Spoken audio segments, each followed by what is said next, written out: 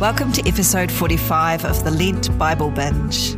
So good to have you with us. Today's reading is from Mark 14 to the end of Mark.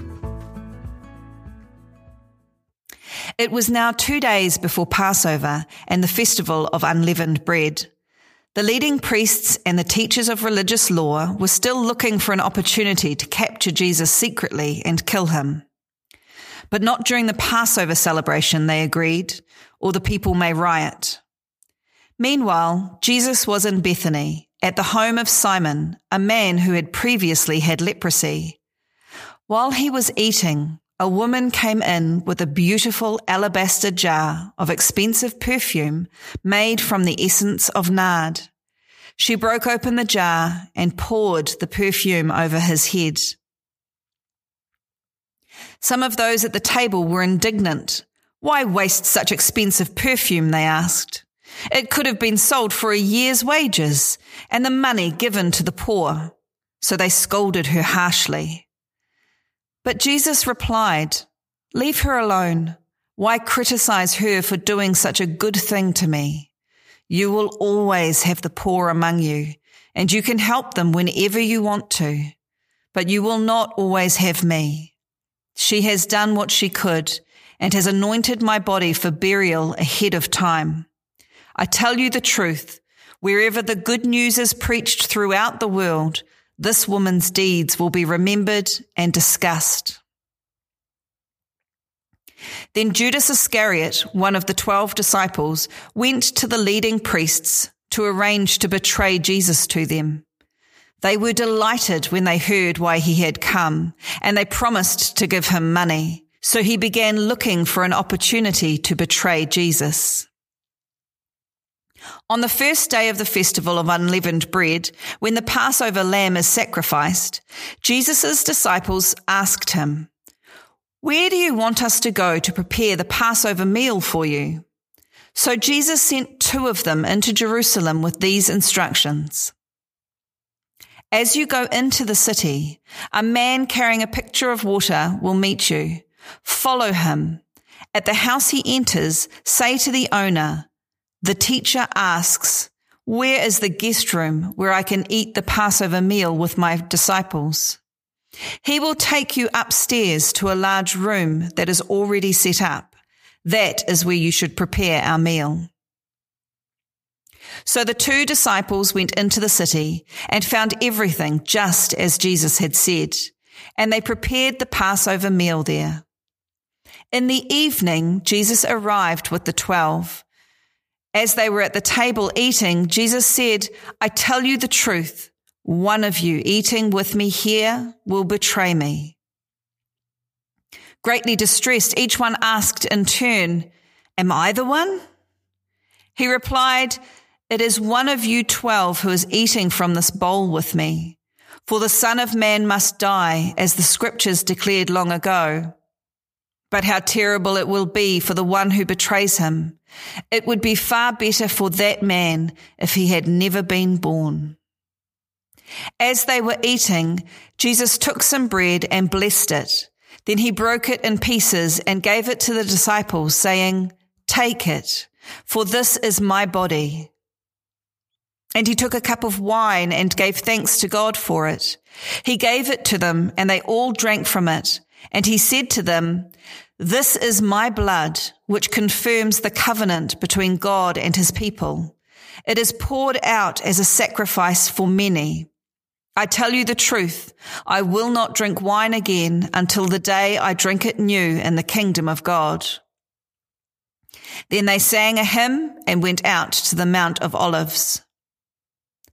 On the way, Jesus told them, "All of you will desert me, for the scriptures say God will strike the shepherd and the sheep will be scattered. But after I am raised from the dead, I will go ahead of you to Galilee and meet you there." Peter said to him, "Even if everyone else deserts you, I never will." Jesus replied, "I tell you the truth, Peter, this very night, before the rooster crows twice, you will deny 3 times that you even know me." "No," Peter declared emphatically. "Even if I have to die with you, I will never deny you." and all the others vowed the same. They went to the olive grove called Gethsemane, and Jesus said, "Sit here while I go and pray." He took Peter, James, and John with him, and he became deeply troubled and distressed. He told them, "My soul is crushed with grief to the point of death. Stay here and keep watch with me." He went on a little further and fell to the ground. He prayed that if it were possible, the awful hour awaiting him might pass him by. "Abba, Father," he cried out, "everything is possible for you. Please take this cup of suffering away from me. Yet I want your will to be done, not mine." Then he returned and found the disciples asleep. He said to Peter, "Simon, are you asleep? Couldn't you watch with me even 1 hour? Keep watch and pray so that you will not give in to temptation.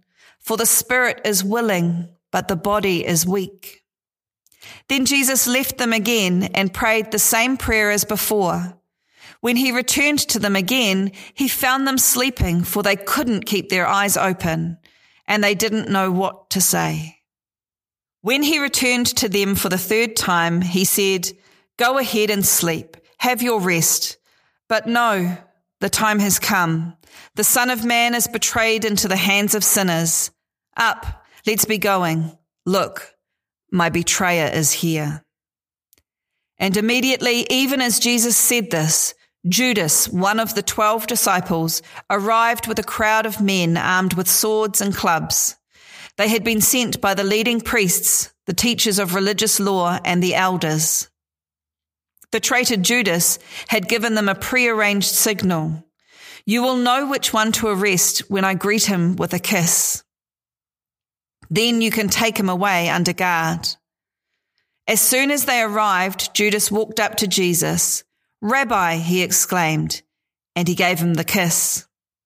Then the others grabbed Jesus and arrested him. But one of the men with Jesus pulled out his sword and struck the high priest's slave, slashing off his ear. Jesus asked them, "Am I some dangerous revolutionary that you come with swords and clubs to arrest me? Why didn't you arrest me in the temple? I was there among you teaching every day. But these things are happening to fulfill what the scriptures say about me." Then all his disciples deserted him and ran away. One young man following behind was clothed only in a long linen shirt. When the mob tried to grab him, he slipped out of his shirt and ran away naked. They took Jesus to the high priest's home, where the leading priests, the elders, and the teachers of the religious law had gathered. Meanwhile, Peter followed him at a distance and went right into the high priest's courtyard. There he sat with the guards, warming himself by the fire. Inside, the leading priests and the entire high council were trying to find evidence against Jesus so they could put him to death, but they couldn't find any. Many false witnesses spoke against him, but they contradicted each other. Finally, some men stood up and gave this false testimony.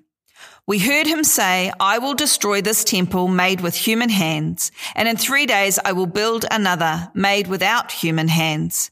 But even then they didn't get their stories straight."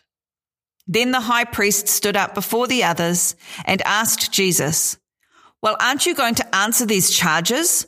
What do you have to say for yourself?" But Jesus was silent and made no reply. Then the high priest asked him, "Are you the Messiah, the Son of the Blessed One?" Jesus said, "I am, and you will see the Son of Man seated in the place of power at God's right hand and coming on the clouds of heaven." Then the high priest tore his clothing to show his horror and said, "Why do we need other witnesses? You have all heard his blasphemy. What is your verdict?" "Guilty," they all cried. "He deserves to die." Then some of them began to spit at him, and they blindfolded him and beat him with their fists. "Prophesy to us," they jeered, and the guards slapped him as they took him away. Meanwhile, Peter was in the courtyard below. One of the servant girls who worked for the high priest came by and noticed Peter warming himself at the fire. She looked at him closely and said, "You were one of those with Jesus of Nazareth." But Peter denied it. "I don't know what you're talking about," he said, and he went out into the entryway. Just then a rooster crowed. When the servant girl saw him standing there, she began telling the others, "This man is definitely one of them." But Peter denied it again. A little later, some of the other bystanders confronted Peter and said, "You must be one of them, because you are a Galilean." Peter swore, "A curse on me if I'm lying. I don't know this man you're talking about." And immediately the rooster crowed a second time. Suddenly Jesus' words flashed through Peter's mind. "Before the rooster crows twice, you will deny 3 times that you even know me." And he broke down and wept. Mark 15. Very early in the morning, the leading priests and elders and the teachers of the law, the entire high council, met to discuss their next step. They bound Jesus, led him away, and took him to Pilate, the Roman governor. Pilate asked Jesus, "Are you the king of the Jews?" Jesus replied, "You have said it." Then the leading priests kept accusing him of many crimes, and Pilate asked him, "Aren't you going to answer them? What about these charges they are bringing against you?" But Jesus said nothing, much to Pilate's surprise. Now it was the governor's custom each year during the Passover celebration to release one prisoner, anyone the people requested. One of the prisoners at that time was Barabbas, a revolutionary who had committed murder in an uprising. The crowd went to Pilate and asked him to release a prisoner as usual. "Would you like me to release to you this king of the Jews?" Pilate asked, for he realized by now that the leading priests had arrested Jesus out of envy. But at this point, the leading priests stirred up the crowd to demand the release of Barabbas instead of Jesus. Pilate asked them, "Then what should I do with this man you call the king of the Jews?" They shouted back, "Crucify him." "Why?" Pilate demanded. "What crime has he committed?" But the crowd roared even louder, "Crucify him!" So to pacify the crowd, Pilate released Barabbas to them. He ordered Jesus flogged with a lead-tipped whip, then turned him over to the Roman soldiers to be crucified. The soldiers took Jesus into the courtyard of the governor's headquarters, called the Praetorium, and called out the entire regiment. They dressed him in a purple robe, and they wove thorn branches into a crown and put it on his head. Then they saluted him and taunted, "Hail, King of the Jews!" And they struck him on the head with a reed stick, spit on him, and dropped to their knees in mock worship. When they were finally tired of mocking him, they took off the purple robe and put his own clothes on him again. Then they led him away to be crucified. A passerby named Simon, who was from Cyrene, was coming in from the countryside just then, and the soldiers forced him to carry Jesus' cross. Simon was the father of Alexander and Rufus, and they brought Jesus to a place called Golgotha, which means place of the skull. They offered him wine drugged with myrrh, but he refused it. Then the soldiers nailed him to the cross. They divided his clothes and threw dice to decide who would get each piece. It was 9:00 in the morning when they crucified him. A sign announced the charge against him. It read, "The King of the Jews." 2 revolutionaries were crucified with him, one on his right and one on his left. The people passed by shouting abuse, shaking their heads in mockery. "Ha! Look at you now," they yelled at him. "You said you were going to destroy the temple and rebuild it in 3 days. Well then, save yourself and come down from the cross." The leading priests and teachers of religious law also mocked Jesus. He saved others, they scoffed, but he can't save himself. Let this Messiah, this King of Israel, come down from the cross so we can see it and believe him. Even the men who were crucified with Jesus ridiculed him. At noon, darkness fell across the whole land until 3:00. Then at 3:00, Jesus called out with a loud voice, Eloi, Eloi, lema sabachthani, which means, my God, why have you abandoned me? Some of the bystanders misunderstood and thought he was calling for the prophet Elijah. One of them ran and filled a sponge with sour wine, holding it up to him on a reed stick so he could drink. Wait, he said, let us see whether Elijah comes to take him down. Then Jesus uttered another loud cry and breathed his last. And the curtain in the sanctuary of the temple was torn in two from top to bottom. When the Roman officer who stood facing him saw how he had died, he exclaimed, "This man truly was the Son of God." Some women were there, watching from a distance, including Mary Magdalene, Mary, the mother of James the Younger and of Joseph, and Salome. They had been followers of Jesus and had cared for him while he was in Galilee. Many of the other women had come with him to Jerusalem were also there. This all happened on Friday, the day of preparation, the day before the Sabbath. As evening approached, Joseph of Arimathea took a risk and went to Pilate and asked for Jesus' body. Joseph was an honored member of the High Council, and he was waiting for the kingdom of God to come. Pilate couldn't believe that Jesus was already dead, so he called for the Roman officer and asked if he had died yet. The officer confirmed that Jesus was dead, so Pilate told Joseph he could have the body. Joseph bought a long sheet of linen cloth. Then he took Jesus' body down from the cross, wrapped it in the cloth, and laid it in a tomb that had been carved out of the rock. Then he rolled a stone in front of the entrance.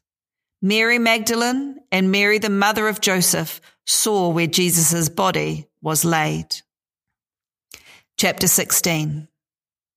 Saturday evening, when the Sabbath ended, Mary Magdalene, Mary the mother of James, and Salome went out and purchased burial spices so they could anoint Jesus' body.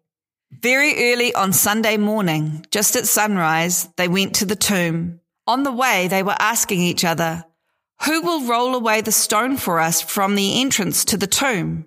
But as they arrived, they looked up and saw that the stone, which was very large, had already been rolled aside.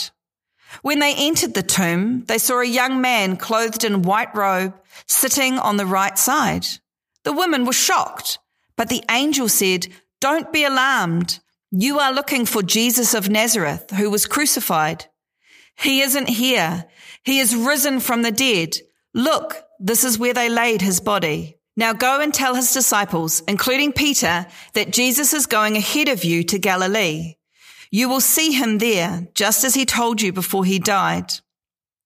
The women fled from the tomb, trembling and bewildered, and they said nothing to anyone because they were too frightened. Then they briefly reported all this to Peter and his companions.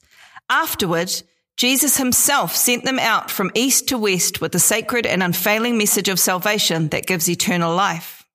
After Jesus rose from the dead early on Sunday morning, the first person who saw him was Mary Magdalene, the woman from whom he had cast out 7 demons.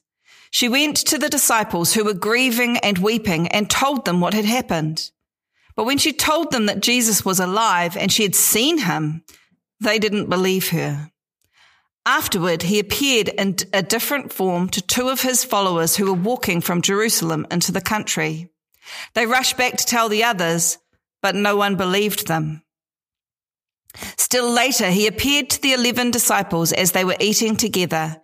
He rebuked them for their stubborn unbelief because they refused to believe those who had seen him after he had been raised from the dead. And then he told them, "Go into all the world and preach the good news to everyone. Anyone who believes and is baptized will be saved, but anyone who refuses to believe will be condemned. These miraculous signs will accompany those who believe. They will cast out demons in my name, and they will speak in new languages.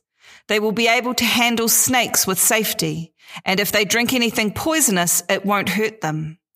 They will be able to place their hands on the sick, and they will be healed. When the Lord Jesus had finished talking with them, he was taken up to heaven and sat down in the place of honor at God's right hand. And the disciples went everywhere and preached, and the Lord worked through them, confirming what they said by many miraculous signs. This ends today's Bible reading. Thanks for joining us, and remember, the grass withers and the flower falls, but the word of the Lord remains forever.